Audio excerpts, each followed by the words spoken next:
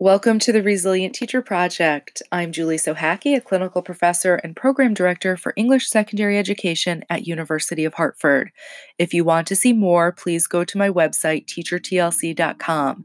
It's where I post podcast episodes and other inspiration for teachers. I posted a wellness and resilience checklist for educator ease during COVID-19, so please go to teachertlc.com for your wellness checklist. The link is also in the show notes.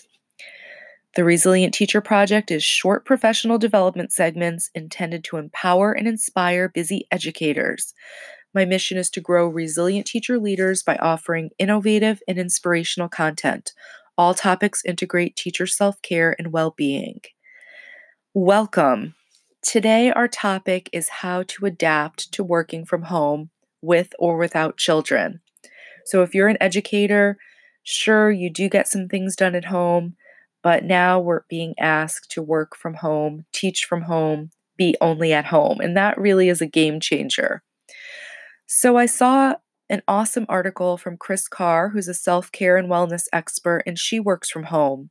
I added her article to the show notes, and I'd like to talk about some of Chris's tips for staying happy and productive and setting boundaries at home. Part of self-love and self-care are boundary setting, and now the rules have changed as far as how we work, especially if you have children, and how we all are living daily.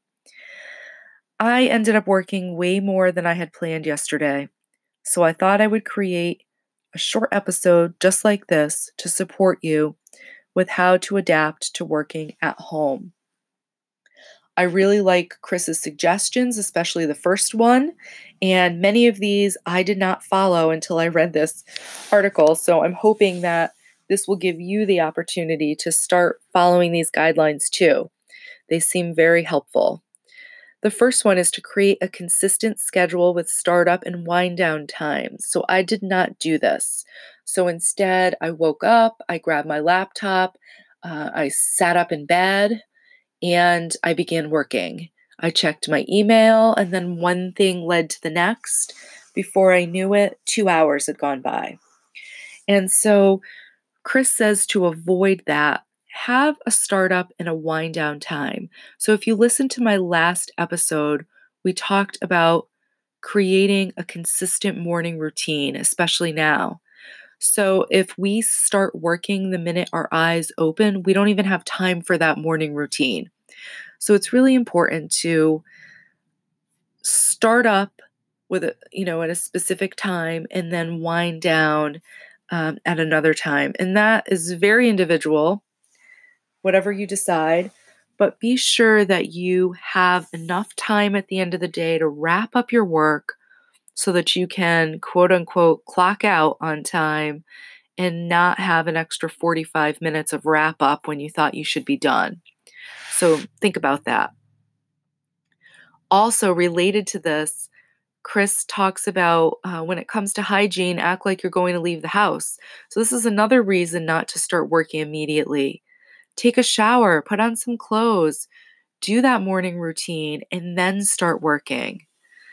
And so, plan your day that way. Maybe you're sleeping an extra half hour in the morning than usual, or maybe you need to get up a little earlier in order to make all this work. I'm not sure of your schedule, but just leave some time for you in the morning. That is a great way to reset each day. Another idea from Chris, set clear objectives for each day. So whether they're weekly objectives, whether you have goals, and then from those goals, you create to-do lists, have something so that you will end up with long periods of dedicated focus working towards your top objectives. That's very important. And how do we even make all of this possible? Well, organization and creating a dedicated workspace. So that means that whether it's a corner of a dining room table, a small chair and desk in the corner of a room, wherever it happens to be, make sure that you have your own space where you can lay out your work supplies, your laptop or computer, notebooks, whatever you need. So think Chris says chaos in your workspace creates chaos in your mind. So, yes, think of this as creating space in your mind because you're being very organized with where you're working and how you're working. Chris suggests that we take real breaks when you go into your school and in your hallways, your classrooms, whether you're on campus, at a university, wherever you are, we are moving around and we are connecting with other people. So you need to move around still and connect with other people. And that may look differently, obviously, here at home, but even if it's just walking outside for a few minutes and breathing in some fresh air, or you're connecting with someone virtually just for 5 or 10 minutes, it's important for you to take real breaks. Perhaps every 45 minutes or 50 minutes that you work, you're taking a 10 to 15-minute break. Related to that is connect virtually. So I've seen teachers already using Google Hangouts, Zoom. Chris suggests using Slack to check in with your coworkers about work-related topics. So whatever it is that you'd like to do or how to do it, just make sure that you're connecting virtually. And then if you have kids, it can be a little more challenging. So Chris has some great tips for that. Keep a routine, but it doesn't have to be rigid. There should be a clear boundary between school time and playtime, and set expectations. Make sure everyone knows what to expect. And then, of course, because this is such an unusual time, be very flexible. Every day can look and feel different. Plan for together and alone time. So this is where boundary setting really comes in. The together time is great, but in order to really fill our cup back up, to refuel and to rejuvenate, we need the alone time so that we can be our best when we're all together in the house.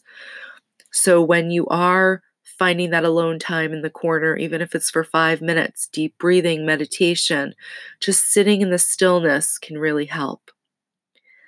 This is a great one. Make a list of activities to choose from and get your kids' input. Then, if they're bored during free time, they'll have a resource to go to. So, have a list right on the kitchen table or maybe on the refrigerator. And then, if anyone in the house is bored, just ask them to independently check the list. Maybe there's some independent activities that they can do, and then others that can be done with a sibling.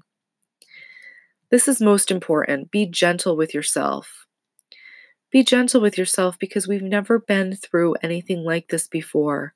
And it's not easy having children at home at this time, but where else would we want them to be? We want them to be right with us. My friend Stephanie, who's also a teacher, posted this on Facebook earlier from Dr. Emily W. King, and I'd like to read it to you. It's great.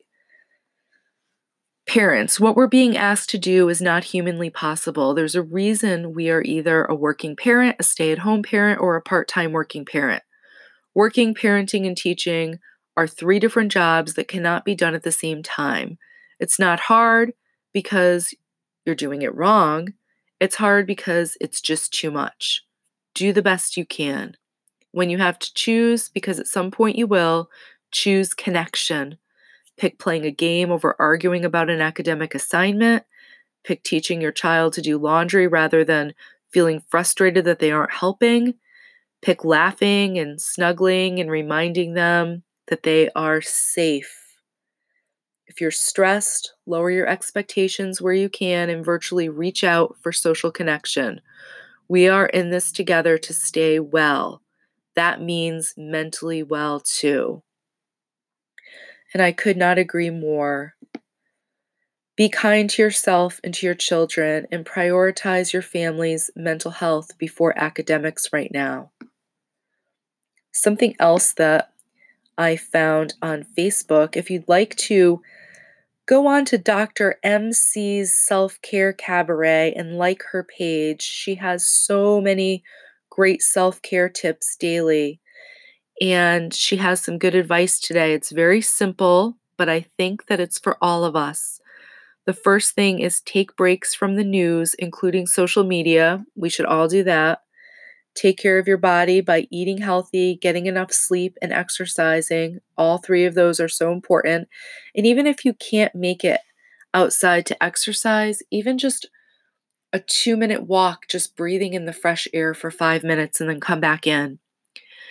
She also suggests prioritize spending time on activities you enjoy, which is great advice, and then connect with your friends and family digitally, which has been our theme. It is so important for us to stay connected now.